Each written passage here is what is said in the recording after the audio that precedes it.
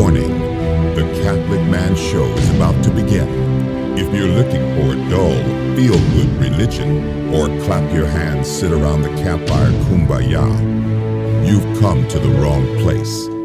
We are dealing with toxic levels of authentic masculinity. I would say good luck, but luck is for pagans.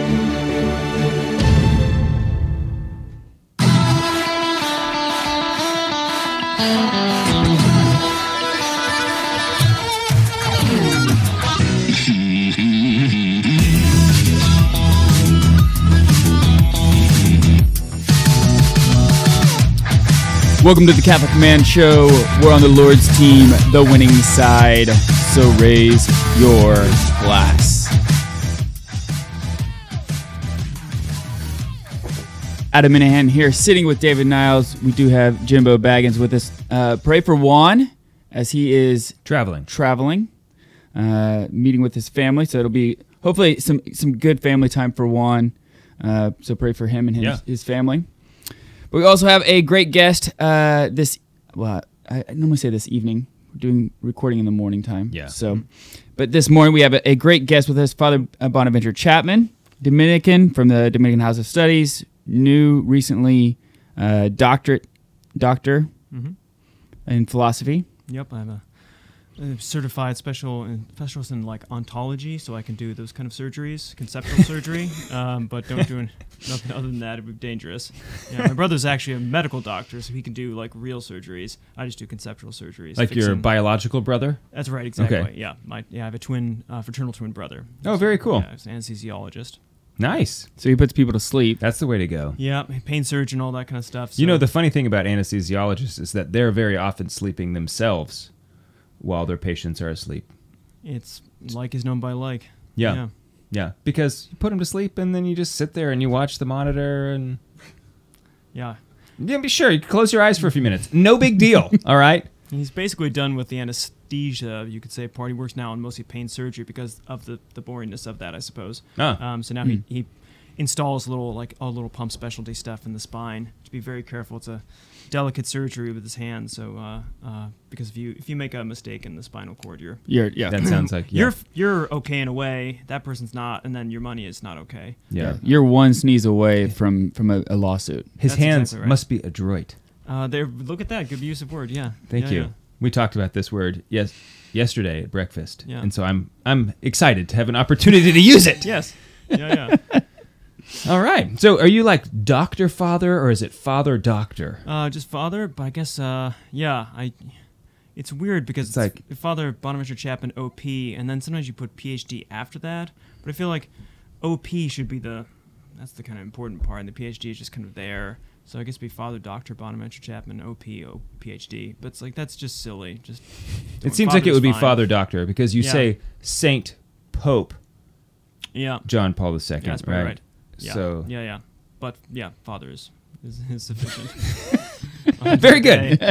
Very good. So we're going to talk. This is very like you understand. Like this is something that we would do. We'd bring a Dominican on to talk about a Franciscan. Yeah, of course. I mean, this makes very logical sense, right? Dave's got the Franciscan shirt on today. I do. Yes. It says, "Preach the gospel at all times, and when necessary, use T-shirts." Yeah, that's fantastic. Yes, of course, and that's actually a direct quote, riffing off of a quote that he didn't actually say. Never actually said, but like most quotes, who cares? Says. Yeah, it's it represents something like him. It's reasonably accurate to his character and what he might have said, or might have done, this sort of thing. Actually, that quote or we hit track 4, the supposed quote, it really bothers me because it's like, oh really? Yeah. Oh, and when necessary, use words. Oh, you're so holy. Your actions, your charity has reached such a level. I barely need words. It could be, or you could just, from a philosophical perspective, it is a conditional, and so the antecedent you could just say is always fulfilled. Like, if necessary, use words. It's always necessary. Yeah. So use words. So it's actually it's a fine claim. It's a nice part about conditional claims is they're okay. It's like when you talk about this might be dangerous with people, but let's say like someone has a pet bird or something and it dies, and you're like, what would you say? Is the bird gonna be in heaven? And I say, the correct answer is if you need that bird to be in heaven to be happy, then of course God's going to give you that bird. Yeah. He'll give you exactly what you need to be happy. He's not going to give you the bird. The antecedent will not be fulfilled. No. But we're going to talk about somebody who may not be familiar to some of our audience, but John Duns Scotus. Mm-hmm. Blessed John Duns Scotus. Blessed John Duns Scotus. Yes. But yeah, maybe for those who never heard of the guy before, like what time period are we talking about? Sure. Like he's a Franciscan. And in the recent ruling about we'll talk about the decision. Yeah, yeah. Exactly. Was he on the 6 or the 3 side? He was on the 6 side. Yep, with Clarence Thomas. Yeah, that's right. Okay. Yeah, the first. Yeah, that's a good. When you live in the theological world or the medieval Dominican type of world, Scotus. The first analogy is, of course, Duns Scotus, and then you realize, oh, there's Scotus and POTUS. These sort of things. But for most people who don't live in this world, Scotus probably refers to the Supreme Court of the United States, just like. I live at the Dominican House of Studies, which we call DHS. But for most people, DHS is a different kind of thing. Like not something you want to get involved with. Yeah, I do think it's accurate, though, in a sense that the Dominican House of Studies is kind of the real Department of Homeland Security. It's kind of attentive to what's actually true in the world and all that. But in any case, so Scotus, when we refer to Scotus, it is his last name, which is something like it's the Scot. So John Duns the Scot or the Scote. He's a Franciscan in the end of the 13th century, lived roughly 1265 until 1308. So if you're checking in on your time scales here, Thomas Aquinas has died in 1272, I think it is, and so he's a generation, you could say, after Thomas Aquinas. But this is the age of the great universities. So Oxford and Paris have been established, and this is the age when theology is the highest science in the universities. That's not true today. And so your highest masters are your masters of sacred theology at that time. And Duns Scotus falls within that tradition. So he's a master at Paris and then at Oxford. So he's spending most of the time, even though we generally think of Franciscans as people that are working the street, poor, help with the poor, this kind of thing. At this time, the two great mendicant orders, the begging orders, the Franciscans and the Dominicans, founded from St. Francis and St. Dominic, they quickly became experts in theology and took on and had chairs. Basically, in Paris, there would be a man who had a priest who had a chair of theology, and then early on they converted to they became a Dominican or Franciscan, and then so the order said, so when he dies, that's our chair. We get to keep that, right? We'll replace. Yeah, we'll supply the next guy. Exactly. Yeah. So Bonaventure and St. Thomas, of course, are an example of this sort of thing. And then it kind of keeps going. Now there are diocesan secular masters, as they're called, but Scotus is a little bit later than St. Thomas. So he's a generation after. So he, didn't live. He overlapped with Thomas, but he wasn't in the same place at all. So was Scotus? Would he have read Aquinas? Yeah, this is when if you're a Scotist today in our terms, you have to know Thomas Aquinas because of course Scotus is dealing with Thomas Aquinas. Whereas if you're a Thomist, you might just think I'm just going to stop at Thomas, something, not worry about that. So Scotists tend to look a little askance at Thomas and say like, look, we have to know you and our guy. You just have to know your guy. So he would have read Thomas, but at this point it's interesting. People forget that. There has been time since, so when Scotus is in Paris, say in the 1290, into the 1280s and the 1290s, and then again in the early 1300s, Thomas has kind of faded in the background a little bit. At this point, the secular masters, the diocesan masters, Henry of Ghent and Godfrey of Fontaine, and then one of Thomas's students, Giles of Rome, who was an Augustinian, they have in a sense been the next wave. So Scotus is responding really to these guys after Thomas, although they're responding and developing from Thomas. So it's a great conversation. They're one downhill. Exactly. Okay. Exactly. It's a different context because they're dealing with problems that Thomas wasn't particularly dealing with. Yeah. But certainly he wasn't as famous or well known as he is. Certainly not as he is today. He wasn't St. Thomas? Aquinas, right? Yeah. Yeah, that's so in 1277, so not too many years after Thomas died, there's condemnations from Paris. So the Pope asked Bishop Tempier to look into some questions about what was happening at Paris and the teachers. Basically, a version of Aristotelianism, so Western philosophy that was coming over from the Arabic world that was deterministic and was very concerning. And so they said, well, let's look into this and see what the guys are teaching there. Are they teaching the right stuff? It's just curriculum management stuff, standard things. Maybe DEI issues back in the 13th century. And Tempier condemns 219. He offers 219 propositions in 1277, and a number of those propositions are actually from Thomas Aquinas. So Thomas Aquinas falls under this. So at this point, and that's where the Dominicans rally around and get excited about things and stuff, save his honor, and it does eventually. It's a complicated history in that time, but at this point, Thomas is not like the common doctor. Right. He's one of the greatest among many at this point, but there are a lot of guys vying for how to understand the faith and respond to new Aristotelian pagan philosophy as it's been received. So he's one of the privileged conversation partner, but he's not like the universal, the common doctor, I should say, as we conceive of him since Aeterni Patris. Yeah. Okay, so we're about to come up on our break, but I guess there's the friction, at least in today's world. Is there a friction? Is the friction as apparent back then as what it is today from the Scotus and Aquinas? Does that make sense? The question. Think about it. Okay. And then we'll answer on the other side of the break. Okay, we're here with Father Bonaventure Chapman, a Dominican from the Dominican House of Studies. We'll be right back.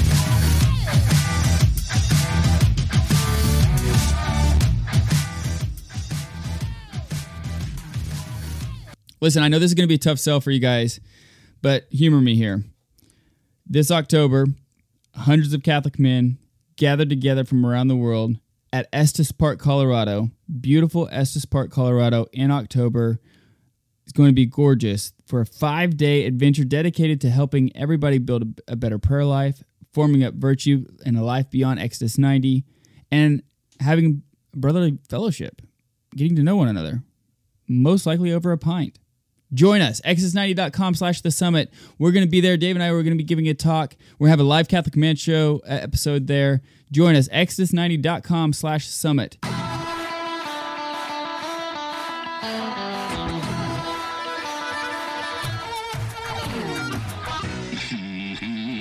Welcome back to the Catholic Man Show. I'm David Niles, here with Adam Minahan, our special guest, Father Bonaventure Chapman. Father Dr. Bonaventure Chapman. That's right. OP PhD.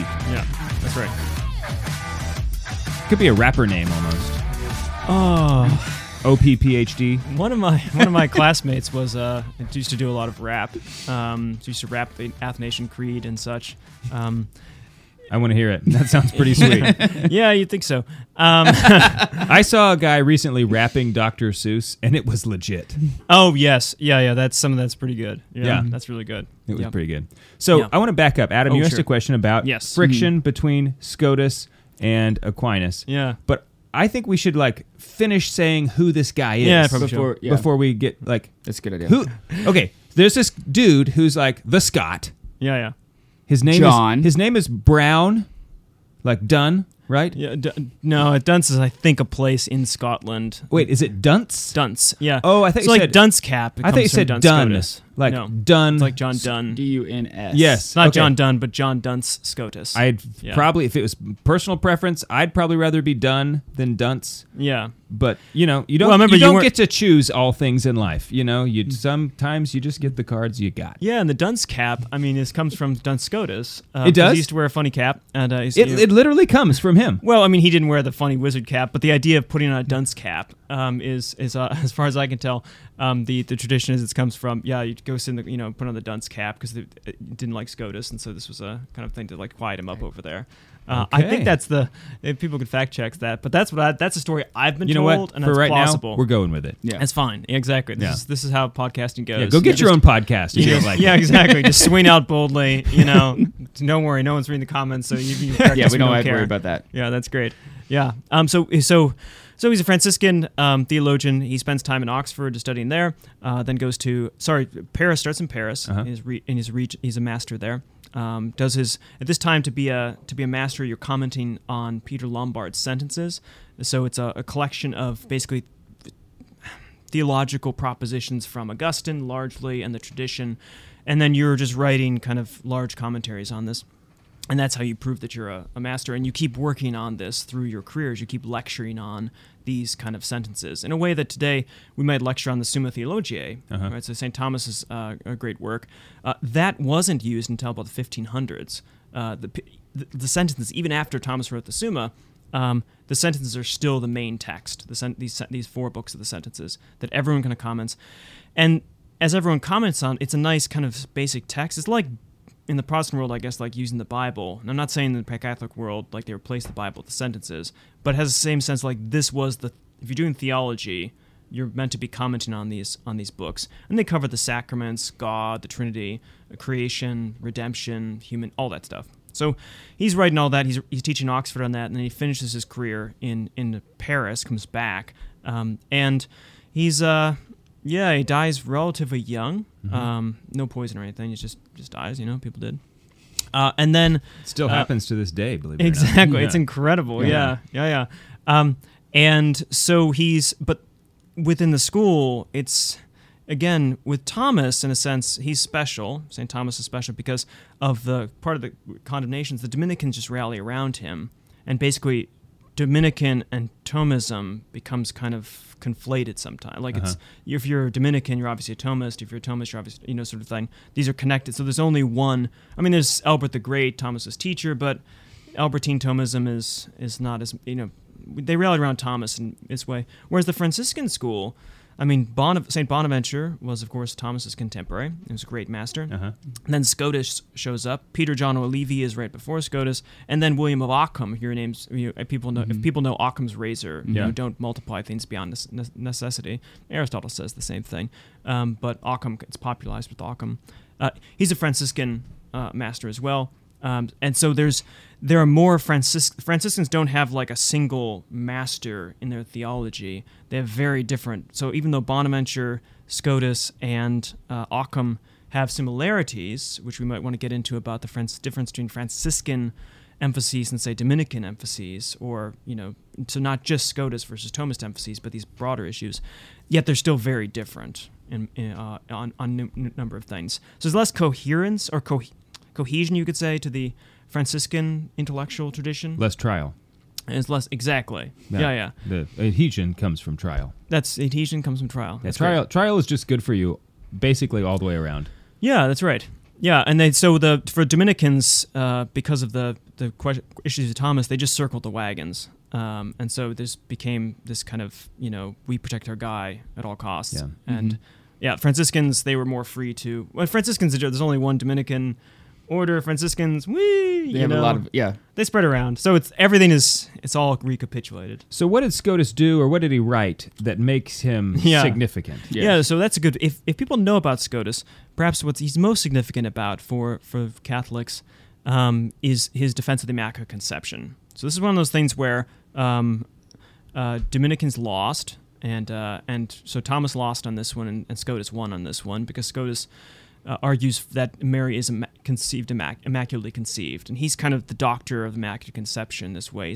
People have said this before, it's not like the Immaculate Conception wasn't possible, but he's the one who starts to produce really theological arguments that end up being used into the decree itself. Although Dominicans are known for saying we were wrong for the right reasons on the Immaculate Conception, and the Franciscans were right, but for the wrong reasons. It's not that simple, but Dominicans were very concerned about how the Immaculate Conception fit in with Christ saving everyone.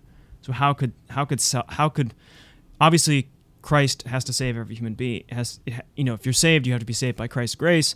So if Mary is conceived immaculately, like without sin at all, not just like immediate. Thomas thinks that's immediate kind of sanctification. But there's at least a moment, you could say, not temporally, that she's conceived with sin, but then immediately sanctified in the womb. But so they thought, because Christ has to save, his redemption has to be good for Mary. It's not like Mary gets a free pass. And so Scotus's argument is, because Scotus is a really deep, dense philosophical thinker, As he says that the kind of the order of love is different than the order of time. So God can redeem Mary by Christ's merit that he will do, because God sees all things in the same time. And because he can do that, Scotus says, is it fitting that he does that?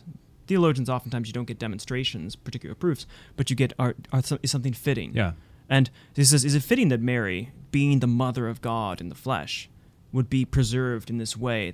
He could do it. Is it fitting that he gives honor in this way? It's fitting that way. Therefore, we ought to err on the side of piety in this way. And so he defends arguments why it's not a problem because of his notion of temporality. And then he says, are there good reasons to think this is the case? And he gives the fittingness arguments.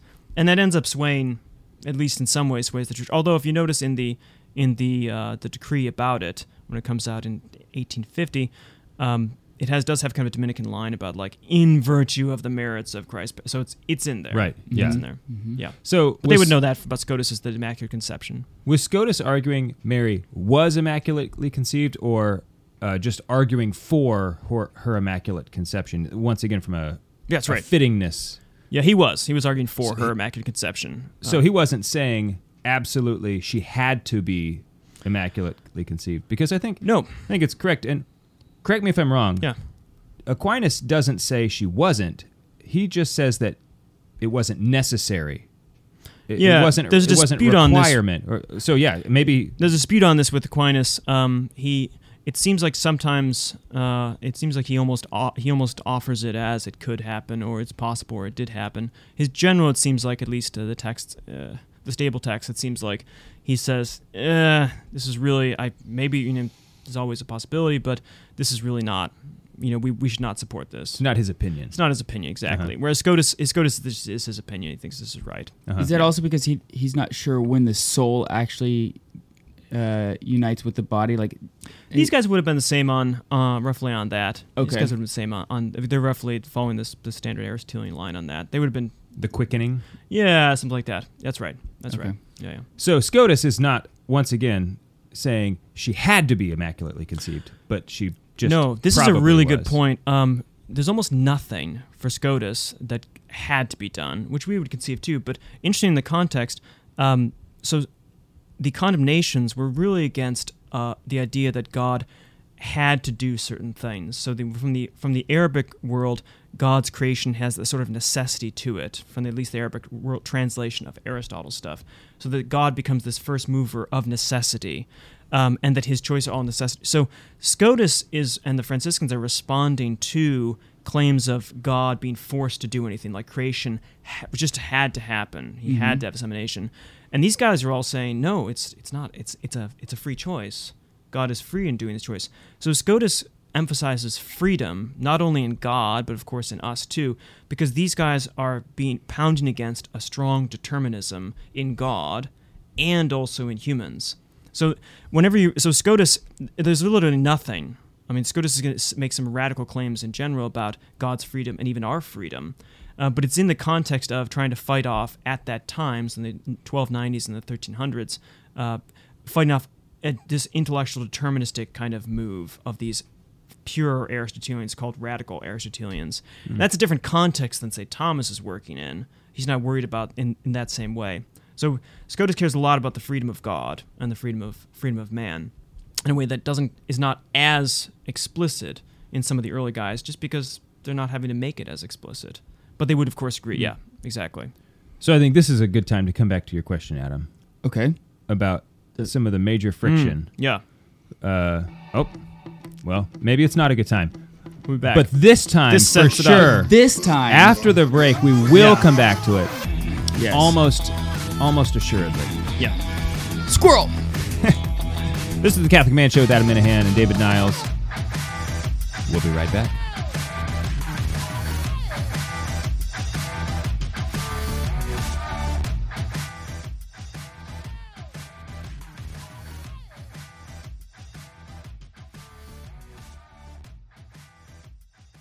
Wouldn't it be nice right after you get up and you say your prayers in the morning, you could check your phone and get caught up on all things that are happening in the Catholic world? That's exactly what gettheloop.com does. Go to gettheloop.com. Make sure you let them know that we sent you. It's a really easy way to help support the Catholic Man Show because the more people we send to gettheloop.com for a free email, it's the only email that Dave ever reads.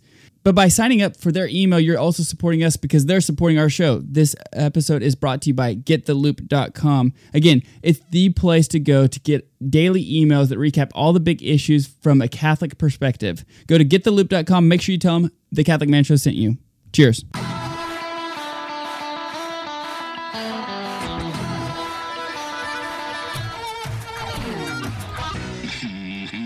Welcome back to the Catholic Man Show. We're going to the Holy Land.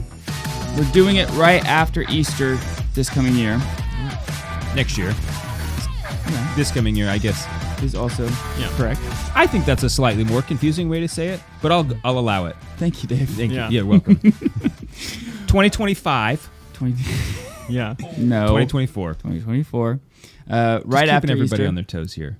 You're gonna bring your wife. I'm bringing my wife. Jim's coming, and Kathy's coming. Jim and Kathy are coming. I think Haley's coming as well. You've been to the Holy Land, Father? I have not. Mm. Yeah. Is this your first times? Yes. Oh, can't wait. Fantastic. And we also have we have locked in our chaplain. Yes. Which we've been. I think you should announce it. Okay. So you ready for this? I think you know the guy. I bet you do. Bet you know him. I bet you do know him. Do you know who it is? No. Father Patrick Briscoe. Oh, you guys. Third choice, huh? Okay.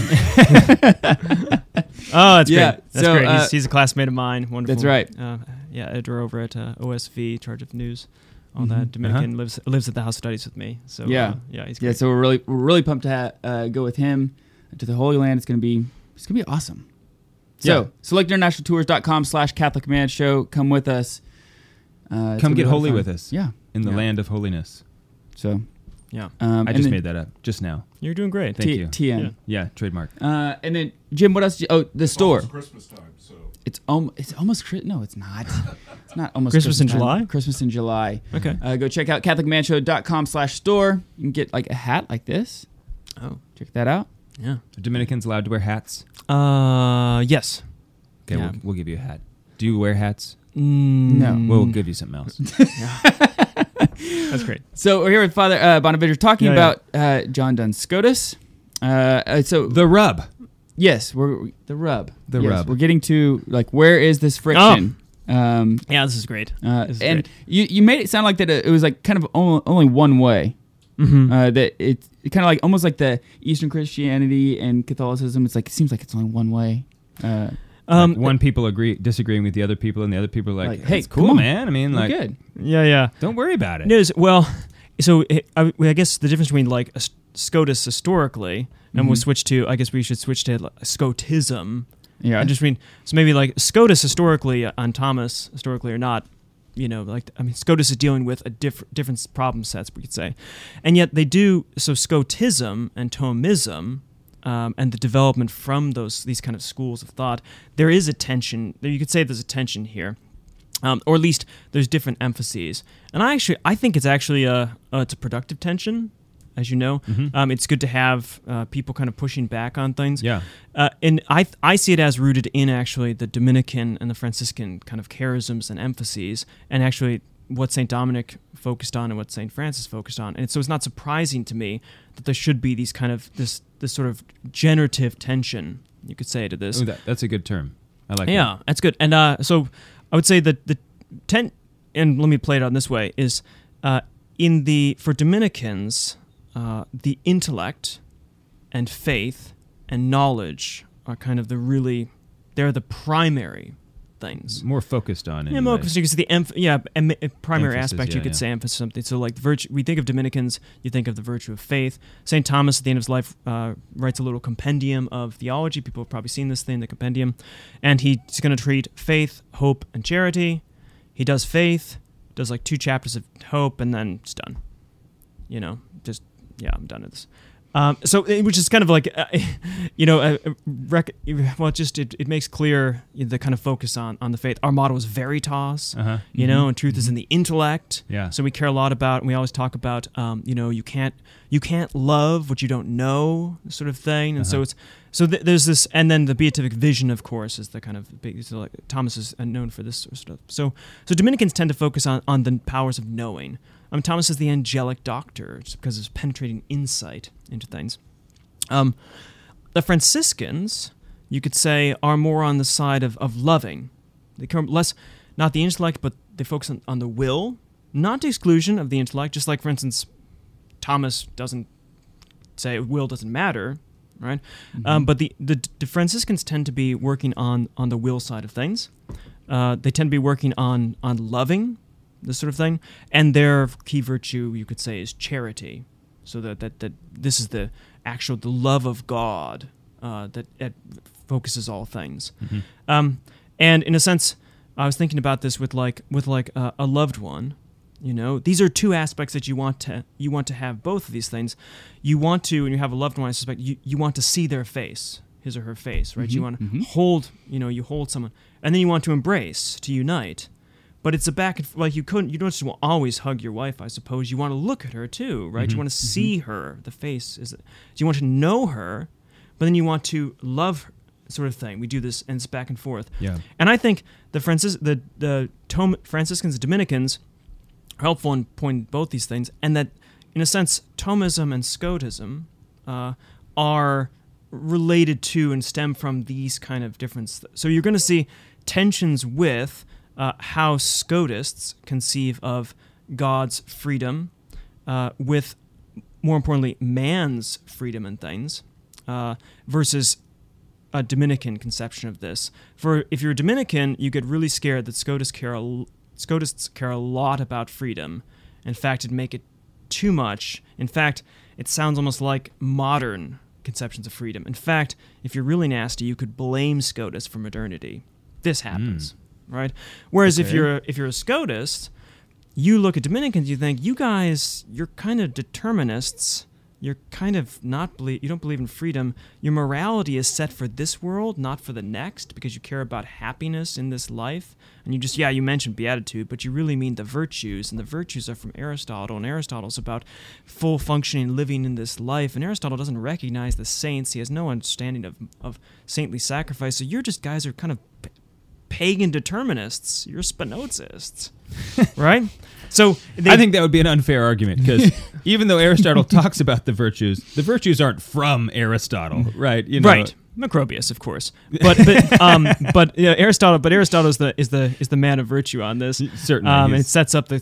But and Aristotle doesn't have a good account of the will. Really, it's only St. Augustine who brings in will to Western thought. So you might, for Aristotle, the will doesn't really show up. Personality doesn't show up. Here's one more distinction: the intellect cares about universals. So the intellect cares about what is something, it's this. Whereas love seems to care more about particulars. You love something particular. And for Dominicans, we tend to focus on, and Thomism tends to focus on universal aspects of things, right? That scientific thing, more abstract things. Whereas Scotists are going to care about, there's everything in the fact for Scotus is an individual and is essentially an individual. In this way. So he has a very strong claim to particularity as opposed to universality. Now, they have to be both, but it's a question of the emphasis on that. And I think that's because, again, Scotus is focused so much on loving, and you love particular things where you know universals, and particulars through experience of abstract universals in our sense. But you love, I love pies. You love pies, individual pies, but like pie as a form. This kind of thing. No, you love particulars. And so Scotus focuses on, and you might, too much so, you might think, but you might say the Dominican side, too little so, that kind of stuff. So I'm just over here set up the tensions here. I do love individual pies, but I have eros for pie. Just pie. Yeah, 3.14159. Yeah. Maybe that sets up at least the kind of the framework, and if you want it, we can go in and talk about specifics. Yeah, so Aquinas, his notion of the person is that the intellect knows things, and that the intellect informs the will. Yeah, that's right. Whereas Scotus is suggesting that the will isn't necessarily something that's like on the leash of the intellect. It's free to do its own thing apart from. Well, this is a good point. Knowing. So this is a good point between and people. Your listeners might be familiar. If they're not familiar, it's a good word for them. In difference between intellectualists and voluntarists. So voluntarism is volos from vole, the will. So focus on the will, and then intellectualism is of course the intellect. So to intellectus focus on the intellect. So basically, when in acting virtuously or morally, you're acting morally. Is it reason that determines what you ought to do, or is it the will that determines what you ought to do? Like, which one do we focus on? Thomas, following Aristotle, his conception generally is that reason gives you decide what is the good in the situation. You do practical judgment. You know, what's my end, this sort of stuff, and then the will kind of just follows along with that. So if there is error, if there's sin, it's in the judgment, the practical judgment you've made a mistake, and you've thought this was good for you, but it wasn't really good for you. You made a mistake, and so your will just follows the practical judgment. It's in a sense necessitated by, right? You can see where this is the worried about why the condemnations come down, and that's not. Aquinas doesn't necessarily say this, but his people following him do. Godfrey of Fontaines. But on Scotus' side, he says, fight off this. Wait a minute, it's not the intellect that makes the judgment is wrong, and therefore your sin is based upon like an error, a mathematical mistake. It's that you, through your will, you choose not to follow the right decision in that way. So he focuses on the fact that error has to be for sin, or goodness has to be in choosing the right thing, not as choosing just isn't like a follow through of good, good thinking. All right, now you chose something well. So he focused on that aspect of it, which gives a different coloring, you could say, to the moral act. Because a mistake is not a sin. If you just intellectualize, if you think about it wrong, and you tried to make the right choice, but you were just wrong, that wouldn't be a sin. No, you have to have full knowledge that you've made a sin. Yeah, exactly. Yeah. Okay. It's the Catholic Man Show. Adam Minhan and David Niles here with Father Bonaventure. We'll be right back.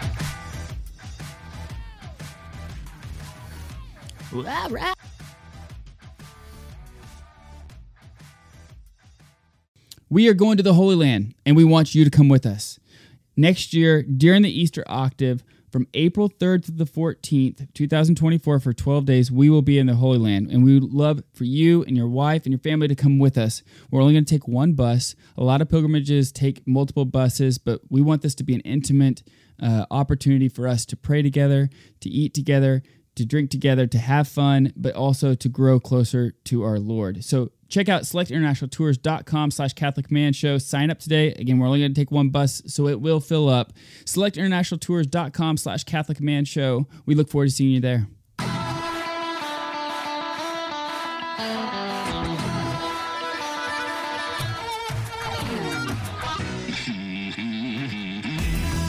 Welcome back to the Catholic Man Show. I'm David Niles. Here with Adam Minahan, Father Bonaventure Chapman. That's me. Dominican House of Studies. We're going commercial free for the rest of the show. Oh, yes. How about that? Well, pretty exciting. Yeah, it's the fourth segment, so yes. Commercial free from here on out. Hold your hats, which you've bought from the Catholic Man Show. Yeah. That's right. Okay, so I think that was a good distinction to be made.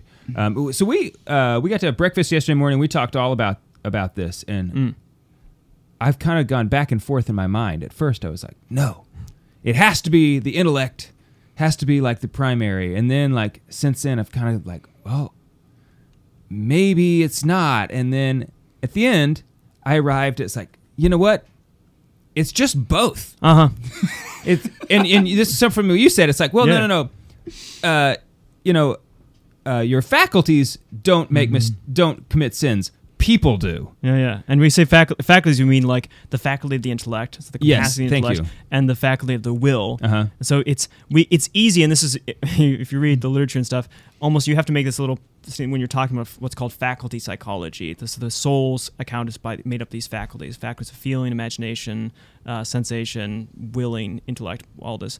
You always put a little rider on the start that says, now I'm going to speak as if the faculty is doing something and choosing. and knowing.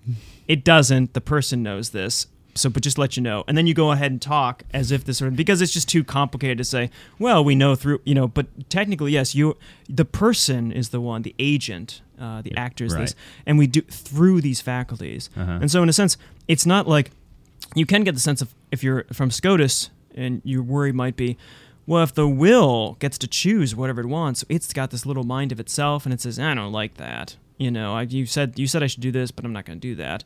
Then who's in charge of... So you've got this thing in you that's the will. Well, who governs that? How do you relate to that exactly? Right. Or the intellect. It's less clear because we tend to associate with the intellect. But you could think like there's this little guy that just a silly mathematician who does stuff, and I just have to follow him whatever he says. Yeah, like that's crazy. No, it's you through your. So these are powers. The faculty is of course facultas, so it has kind of power sense to it. These are ways that our soul acts, and yes, both are actually necessary. So both Thomas and Scotus think that you have to have, and Thomism and Scotism, so you have to have, when you act morally, you have to have both intellect and will functioning, right? We know this from the definition of sin. You just have to know it and will it, and if it's mortal sin, it has to be grave matter. So you need both of these things. I think what these guys are doing, and it's important to remember the historical context, is Thomas is just working on what it means to know, and think about actually to reason to good action and such. Whereas Scotus is basically tasked, as all the theologians were at that time, with trying to fight off determinism. And the intellectual's account that, hey, if I've made the right judgment, as you say, just a mathematical or whatever, this is a good, here it is, I should do goods, therefore I should choose this. Well, that's just you could do a practical syllogism as a demonstration. It's not like there's no choice there. It just follows one premise from the other, right? It's a mathematical proof. Yeah. And then so choice is respondent to that. So, but where's the freedom? Because we have to be free. Otherwise, well, it's traditionally conceived, at least in the Christians, and I would say the correct understanding, that if there's no freedom in some sense, then you can't be held responsible. If your kid does something wrong, but they didn't have ability not to do something wrong, you don't blame them. It's like your kid, you have a small child or something, and you say, oh my gosh, I've got this 100-pound weight, this 100-pound jar here. It's very delicate. I'm gonna give it to my daughter Anna. Yeah. And she can't hold it. Right. And she drops it, and you're like, you're grounded for life. How dare you? Yeah. So it's like it's just necessary based upon the conditions that she's going to drop this thing, unless there's a miracle. And you might think in the same way, if it's just the intellect, if the will just follows the intellect, it's whatever the judgment is, and doesn't have, you could say, the choice, and it's you having the choice with your will, but we speak again about the will having the choice, then there's no freedom there. That's the concern. That was the concern that Thomas's account, at least when it was radicalized, led to this notion of intellectual determinism in God, because God just sees the best possible thing, and therefore he has to do something. He's not free to create and love. There's no love in that. And we, our intellects, insofar as they grasp things, and the will just follows whatever judgment is, well, there was no freedom in that. So Scotus and the Franciscans are fighting back on the other side and saying, no, the intellect presents, but you have freedom to choose against even what you judge to be the best, right? Yeah. And I do think that there's certainly, like, I come into this conversation with a notion that the intellect is superior or primary. And I think part of that is because I associate intellect with personhood. Okay, yep. Because animals rational. have... Yeah, exactly. The angels, well, they're pure intellect. Yes. Okay, but they also have a will. Right. Okay, so they're not pure intellect if they also... I mean... we tend to... Yes, no, it's very important. We tend to They're not corporal. That's what we mean. And when we talk about rational animals, we're rational animals and they're rational spirits, and we tend to think rational as in reason means intellect only. Right. But of course the will, even for... They have a rational will. Yeah, but it's called a rational appetite. So we have a rational... And just like there are... Like animals have some kind of... They don't have cognitive ability, but they have some kind of ways of judging and measuring estimative powers. And we just tend to think that's not even close to the intellects or whatever. It's the same thing with their desires. We tend to think, well, they have wills. No, not a free will. Don't have it, right? They act on instinct. We have that. They have estimative powers in the sense of like sizing things up. But it's not the intellect, it can't abstract, and it's not the will because it can't freely choose. But you're right, we tend to, because of how we think of rational and being reason, we immediately think, well, actually intellect and knowledge is what really makes us distinct. And that's personhood almost. And so it's like, yeah, I think I kind of have to remember that, no, there's more. I'm more than just an intellect. And in fact, you might even think that like what makes you, and this with the Franciscan tradition, which I think might be, I'm very desirous of it, in that I think loving is what, charity is the thing we're going to have. Yeah. It's the thing that, and that freedom and moral action is more human than calculation and abstract knowledge, so that the saint and the lover of God is more valuable and more human than just the knower, you could say, and the pure philosopher of God. So that actually, even though we think, associate immediately that reason is, an intellect is what we are as a human, you might actually be, that actually more better to say is we're more really lovers, rational lovers, than just rational knowers, you could say. Yeah, you're right. I think that is a better distinction when you compare us to the animals. Okay, it's like, oh, well, we're rational. But, well, more importantly, we're lovers. Yeah, we are, and this is the thing, you describe some objects you describe functionally, like what they do. So like, Hoover in England, a sweeper is a Hoover, and you hoover with it. What's that thing you open cans with? We call it a can opener. We sometimes describe things as what they do. Yeah. And for us, we often talk, we're rational animals or featherless bipeds. But really, we're knowers and lovers. And we're the things that we're embodied knowers and lovers. That's the only thing in the world, because angels aren't embodied. They're knowers and lovers, but not embodied. God isn't. God is some of them have spirit. feathers, though. I've seen the pictures. That's the thing. Some look like, the funny part is angels. Whenever we depict angels, I like the little cherubs, like they're little like sweet children. They're like, these angels are not sweet children. They're like the most powerful, free, and rational things. And that's just a little child's like me. I wonder how they feel about that, because I think they don't feel if anything. You were to see one. You're right. What they think about that. What they intellect about that. Yeah, exactly. Because I think if we were to see one, if hypothetically, I know you can't see one because they don't. They can manifest themselves by if we grabbing could, sand. whatever it is that you do in heaven. Yeah. I think that they would be terrifying, Well, biblically, that's what happens. Every time an angel comes in, everybody's scared to death. Yeah. There's a beautiful, I don't know if you know this man, I think it's Henry Tanner. He has Annunciation. It's really, because the Annunciation is a classic where you're going to depict angels. And Fra Angelico has beautiful ones. But my favorite, I think, is I think it's Henry Tanner. He's a Catholic artist. This Annunciation is in the Philadelphia Museum of Art.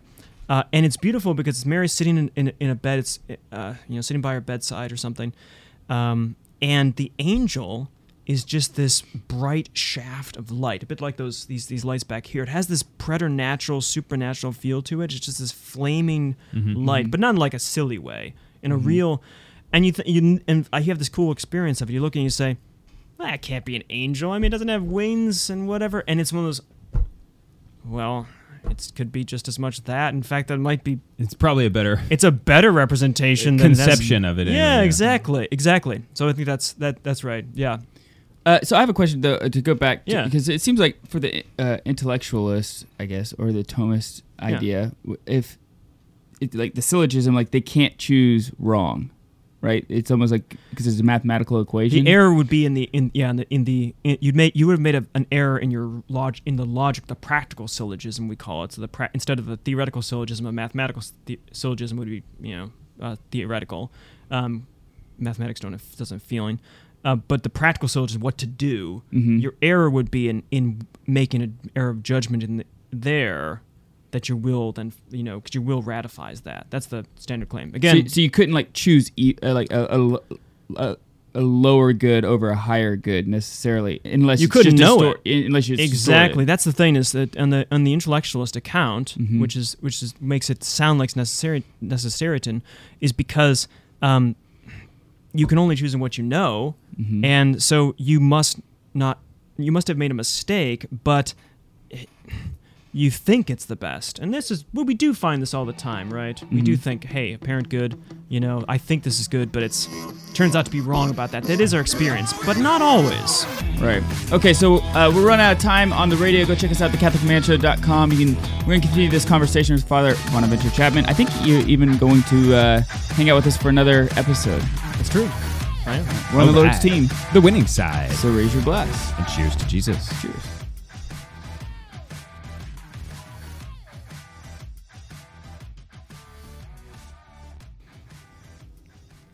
Okay, so if from the Thomist perspective, so you can only choose if you're choosing a lesser good over a higher good. It's only because it's a distortion of understanding. Because you think it's a higher good. You think it's a higher good when it's not truly exactly. But if it's if you're from a Scotus point of view, you actually have the intellect. You reasoned it out. 2 + 2 = 4, but then you have your will can actually choose not 4 but 5. Yeah, well, it can't choose it. So this is it can desire 5. It desires all, we all desire, it responds to the goods, and so it can say, I desire this, so it is good that it would be good for me to eat 3 hamburgers or whatever in a day. It'd also be a good in a way for me to eat 5 hamburgers in a day. And the question is, the practical solutions can say, well, bringing all the kind of things, conditions of sickness and all this kind of stuff, this is the better good is this sort of thing, right? And then the better good is to eat 3 instead of 5. Okay, say that's true, and say that also tracks reality, right? Mm-hmm. So you've made the right decisions on that, and then so you've made the right syllogism, and then your decision is based on, well, that just is, that's the better one, therefore, sort of thing. Whereas Scotus says, I need the will. There has to be some freedom through the will. Because freedom of the intellect just doesn't... The intellect really isn't free. I'm free, and my choices are free, but like my reasoning really... It's weird. It doesn't... Freedom seems the wrong category to describe the reasoning process. So Scotus says, it must be the case that I can reason to this conclusion. It'd be better for me to have 3 than 5. That's better. All things considered. But it is still good for me to have 5 under some aspects, right? But I know it's not the best... But I'm going to choose that. I have the power to choose against my better judgment in this way. He has this. Now, of course, this is a phenomenological experiment. This is what we kind of do experience. And it sounds like I'm basically saying, well, I mean, you have to be a Scotist if you believe that you know what you ought not to do this, but you choose to do this otherwise. No, Thomas have an account of how you explain this thing. It's about how the apparent good appears under a particular way because of the passions, and in the moment of choice, this kind of stuff. Okay, so because you can waffle on some things too. You might think, it's better than this. So Thomas does have an account of, it's not like Thomas can't account for the phenomenology, our experience of like, I know I should tell the truth here, but not going to, this sort of thing. So in some ways, there's an experience of what it is to choose wrong or choose well. Mm-hmm. And then you have 2 kind of, let's peel back layers, deeper. And eventually, Thomas and Scotus carry on for a while, but eventually there's this final divergence at some point when Thomas says, well, look, at the end of the day, the error made is in your judgment. You somehow decided to yourself that this was the true good. Right here. Mm-hmm. And the Scotus says... Knowing better. Yeah, exactly. And the Scotus says... At the end of the day, it's got to be the will that makes the mistake. The fault is in the will. It's got to be through the will that you make your mistake. It's not in the intellect. It can be. You can make mistakes about that. But at the end of the day, you're blameworthy because you've used your freedom poorly, not because you've used your intellect poorly. See, now I think that's what I think. Because like if you get a math problem wrong, it's not a sin. Right? Unless you ought to get it right or something. Unless you, well... But see, here's a good point. And so this is what... And so here, I might leave this conversation confused, but it's okay. I'll think about it. Yeah. No, it's good. I'm gonna again sound like Scotus sounds really good. It sounds like there's something about this. It's totally right. But you might think, oh no, this is just the distinction between is and oughts, a distinction between like what fact claims. Mm-hmm. And value claims. And you think, oh no, wait a minute. Scotus is keeping the intellect and the will together, but the will is just kind of sliding off. It's the power that's kind of got its own little autonomy. It is a self-mover. You know, it doesn't just take orders from the intellect, but it takes information from the intellect, and then, through the will.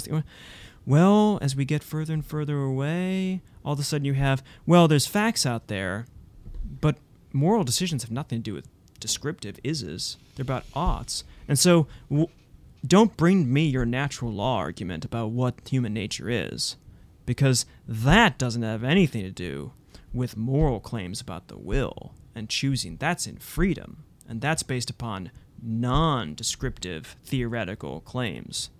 And then you might go, let me grab Thomas again. Let me try to bring back the error, maybe because, it could be that in abortion, for instance, you've just made an error about what that thing is. We're always banging on about, hey, don't call it a fetus, call it a human being. Yeah. And you could say, who cares? That's a theoretical claim. Morality is based in the will. And that's what Scotus. And you're like, oh no. So you see, this is why I think, again, what I said, we individuals, persons, are both knowers and lovers. Now, God's simple, so knowing and loving for him are, of course, the same thing, right? Yeah. But anything other than God is not simple, it's complex. And this is where, for us, I think, the rubber hits the road, that we are complex in this way, that we are both knowers and lovers, and there is this ununifiable tension. Is and oughts are different kind of things. That is something. I ought to do something. But at the same time, we want to keep them together and related to each other, and telling that story is the tricky part. And that's where a Thomist is going to say, yeah, I want to keep it close and go from this angle. And the Scotus is going to say, I want to go from this angle. But the important is they're not identical. And the other important part is they're not separate. So I think that's why the Scotus and the Thomist tradition both are necessary as kind of two lungs, you could say, to remind us, because we're both knowers and lovers. And when you emphasize one, it's just like if I look to the left, I'm necessarily not looking to the right. If I'm talking to you, Dave, I'm necessarily not talking to Adam at the moment. I've got to switch back and forth because of, silly space. It's in the same way when I talk about the knowledge and focus on the intellect, I'm going to necessarily kind of be just taking my eye off for a second on the will. If I focus on the will, I'm going to be taking my eye off just a second off the intellect. So together, this factors out, by the way, in a beautiful tradition. On the Dominican the feast of St. Dominic, traditionally, Franciscans come and preached in the Dominican convents. So the tradition goes way back. And then on the feast of Holy Father, and we call Holy Father Dominic, and we call Holy Father Francis as well. And so even though he was a deacon, but Holy Father in the sense of revered founder. And so on his feast day, October 4th, Dominicans will go out and preach to the Franciscans about Francis. So on St. Dominic's Day, Franciscans will come and preach to us about Dominic. And on Francis' Day, we'll go preach to them about Francis. And I think that to me is that's really great. It's beautiful because it reminds us that actually we need both, and knowing, loving, and we're responding to each other, and fostering piety for each other's founders. Exactly. Well, Dante, I was talking to you. Think about this, Adam. Dante has this in the Paradiso. Of course, it's Saint Thomas who introduces. We didn't fact check this, but I think it's right. Saint Thomas introduces Francis to us, and Saint Bonaventure introduces Saint Dominic to us. Oh, really? So you have it even incarnated in that kind of the poetic form there. Okay. But I think there's something so, and you say, well, what about the Jesuits? Leave them alone. But I think there's something to my mind why. So we can make the tensions between Thomas, Scotus, and all of this. But I think it's hard work to keep together both of them. But I think they're necessary to both keep in there because they're bringing out different aspects that are both true, and we can miss the forest for the trees by focusing on a specific. And there's plenty of differences. We could go into this stuff, but particularly on the will and the intellect and how that relates, intellectualism versus voluntarism. I think if you focus too much on intellectualism, you can fall into determinism, If you focus too much on the voluntarism, then you can fall into like a radical freedom kind of thing. But rather, if Dominicans and Franciscans kind of keep just kind of working with each other, as they did in Paris, and these masters, when they'd have the two chairs working with each other, then that's where that generative tension comes in. Because in our own lives, we're knowers and lovers, and we're trying to love better what we know and know better what we love. And it's always holding, looking at the face, embracing, holding, embracing. It's a dynamic in and out movement. I just think that's it's necessary to have both, you know? Yeah, I have a desire, I can feel in myself, to put things in nice boxes, you know, to say, okay, where do, you know, like I committed a sin. Where does it, like, who can I blame for this? Was it my will? Was it my intellect? Was it my fill in the blank, you know? Yep. I want to passions, have... whatever, Yeah. I always blame my passions. They're generally the issue. Yeah. Right or wrong, that's what I do. But, you know, I want to be able to put it in a neat box, but I think we just have to remember, like what we said already, is that we're persons. Persons commit sins. Yes. You know, so it's sort of like a person gives birth to a person, not a nature, right? Like, yep. Christ wasn't born the particularities from Mary's human nature. Christ was born from a human person, right? And that's the centrality of persons. And I think this is maybe this is another point. But I mean, I don't know if we have another 5 hours to do, but we do. Yeah. I mean, so Scotus and the Franciscan tradition brings this kind of person aspect of it. This is why, since you see this with Francis, he loves particular things, but he loves the creche. He's the first one that sets the nativity because he loves this kind of he's the master of the incarnation, right? And so for him, it's about God becoming a human. You know, I'm sorry, it's not a human person; he's a divine person. But you know. Taking on a human nature. Yeah, taking on a human nature. He's a human being, you know. It depends how you kind you of have to be very this. Careful. There's a lot. Look, there's minefields. This is Scylla and Charybdis, but they're very close this time. I basically never talk about the Trinity. Yeah. That's okay. That's just 1 + 1 = 1. So yeah, but no, I think person natures are they are distinct. But and you want to be careful with this. But like Francis cares about that little baby. He cares about, you know. Whereas, say, Dominic cares about all these things too, but Dominic has this, like, he's reflecting, contemplating on God, and for the beatific, he's aiming for this sort of thing. He has this whereas Francis has it like, give me this baby who is God, this sort of thing. And the Franciscan emphasis on the particularity and the personhood, I mean, Scotus brings this out so clearly, much clearly, I think, than Thomas does, about the individuality of the person. Again, you can focus too much on the individuality, but his emphasis on that you are unique.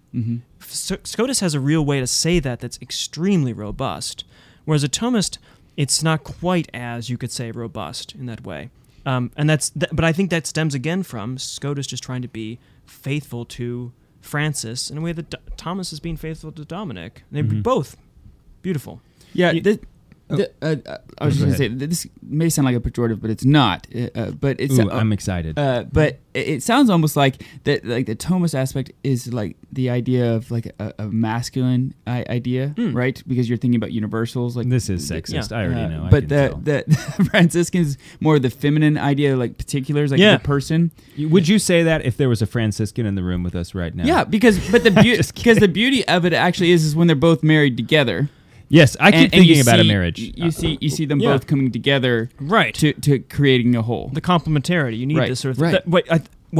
I think that JP2 is helpful in this, in that the complementarity between men and women. That women aren't deficient. Men, they're necessary. They are. Women and men, whatever we say about them, women are definitely better. I mean, I don't think that there's. Far superior. We talked about this. Women are I perfect. Think so. Women are perfect by just being given a good start because of the Immaculate Conception, whereas men need to have a divine nature strapped to them to be perfect. So it's just like that's just a, we just didn't have a shot on. We didn't have a shot on this. God's like, Mary, I'm just gonna get you restarted, good to go. So if you think Eve failed, restart, good to go. Adam, you failed.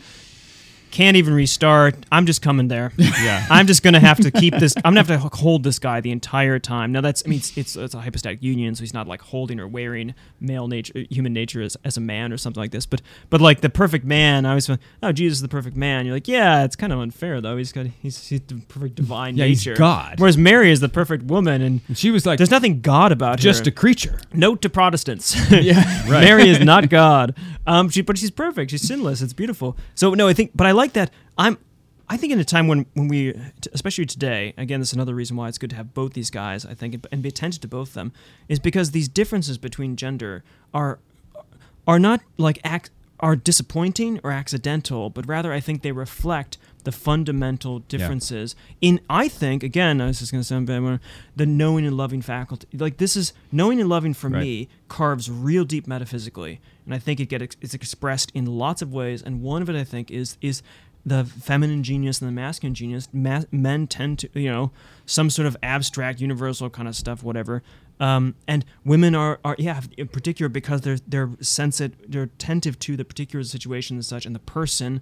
This is men tend to be focusing on objects. Their intellectual life is set up for this sort of stuff, which are objects are by necessity kind of a category, whereas women are set to persons. They have to raise. They're designed physiologically, biologically, psychologically, emotionally to raise a person.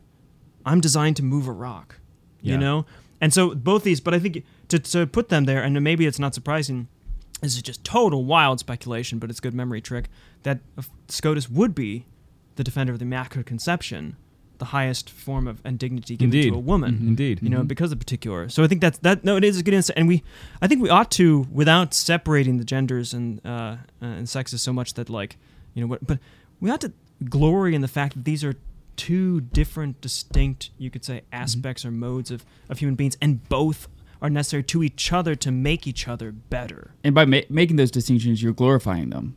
Yeah. Right? I mean, because they're different. Well, you can't. Yeah, exactly. You can't glorify something unless you can separate it from something. Right. So like I can't hold something up unless I can take it away from something else. Right. And so when we combine them, I think modernity strives to reductionism and monism, this kind of stuff. And instead, I think it's some qualified dualism in the sense of man and woman as being distinct, real distinct aspects of the human nature, that none of them is not reducible to the other, is so reminder today that it's very, this is really brass tacks, that it matters that you're a woman, and it matters that you're a man, and if we don't have both these things, we will not be fully humans, neither to ourselves or our society, or even that we will not. I don't think we'll be able to relate to God correctly, because you have to relate to God by knowing and loving, and we need the other to teach us each one of those and help us assist in that.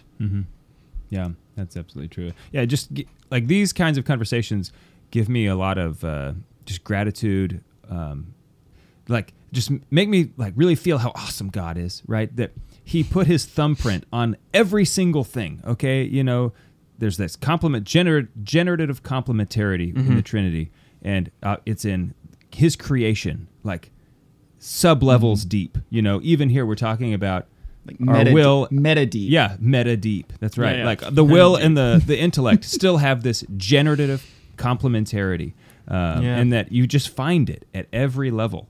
And the problem, it's just amazing. The fundamental philosophical problem, you could say, or one of maybe perhaps the tradition, is the question of the one and the many. How the one relates to the many and many relates to the one.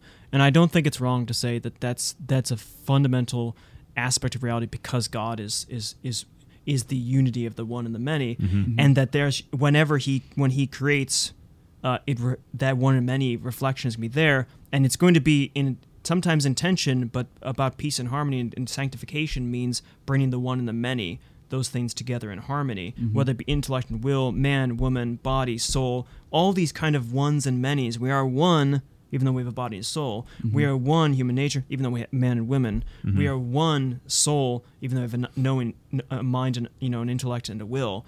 These kind of the generative aspects there that, again, as you say, stamp out from God, and are aimed to, by realizing that and trying to unite them, getting closer to God's Himself in His being this one and many aspect.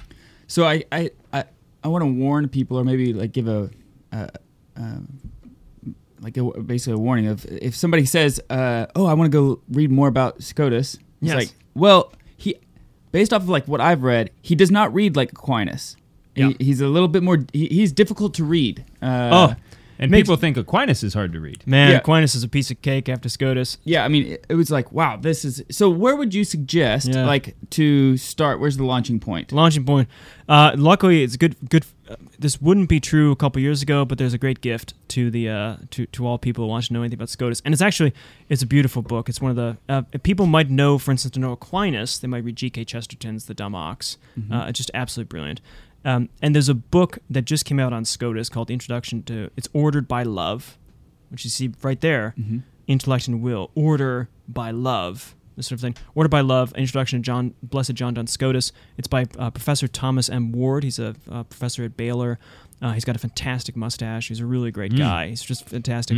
And he's a Scotus expert. And he produced... It's very short. It's meant to kind of be like the Chesterton. He wanted to call it, Chesterton calls Thomas that he has the dumb ox. And he wanted to call it the tonsured eagle.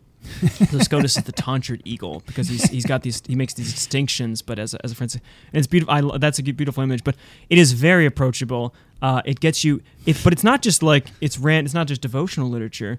It's heavy. He's got great philosophy. He's making all the philosophical points. If you want to understand the formal distinction, hexaity, incarnation, salvation, lesser unities, the analogy versus univocity of the concept of being, all the kind of things that we didn't even talk about, like the tensions, between Thomas and Scotus. It's all in there, but it's in there in an incredibly readable form. It's just brilliant, absolutely brilliant, and it brings in all situations with his family. It's very friendly. I think it's one of the best books written in a long time. It's a great, if you're just a Catholic and you want to know about how to know and love Jesus and Mary and God and those around you, then this is a great. I can't recommend enough. Ordered by Love, Thomas M. Ward. By its Angelico Press, but you can get it on Amazon or wherever you get your fine books. And then what would be a primary text that you would suggest? Yeah, this is tough. There's a Hackett. I mean, see, the problem is Scotus tends to be more of a philosopher than a theologian, and he doesn't write a summa sort of thing. But there is a little collection on. He has some stuff on the Immaculate Conception in a little book that's put out by the Franciscans.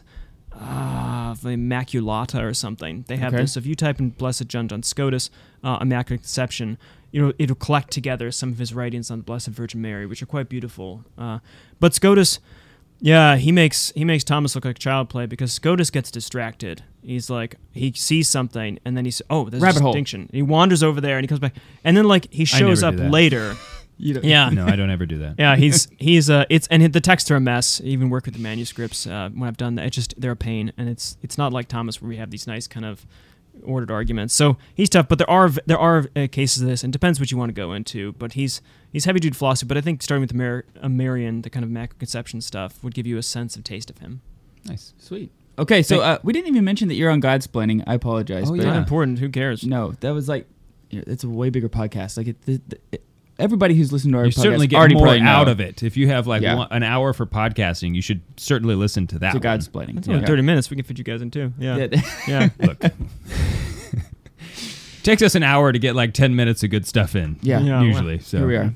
When you're not here. That's right. So next week we're going to talk about art. Yes. Okay. I'm looking forward to it. We're on the Lord's team. The winning side. So raise your glass.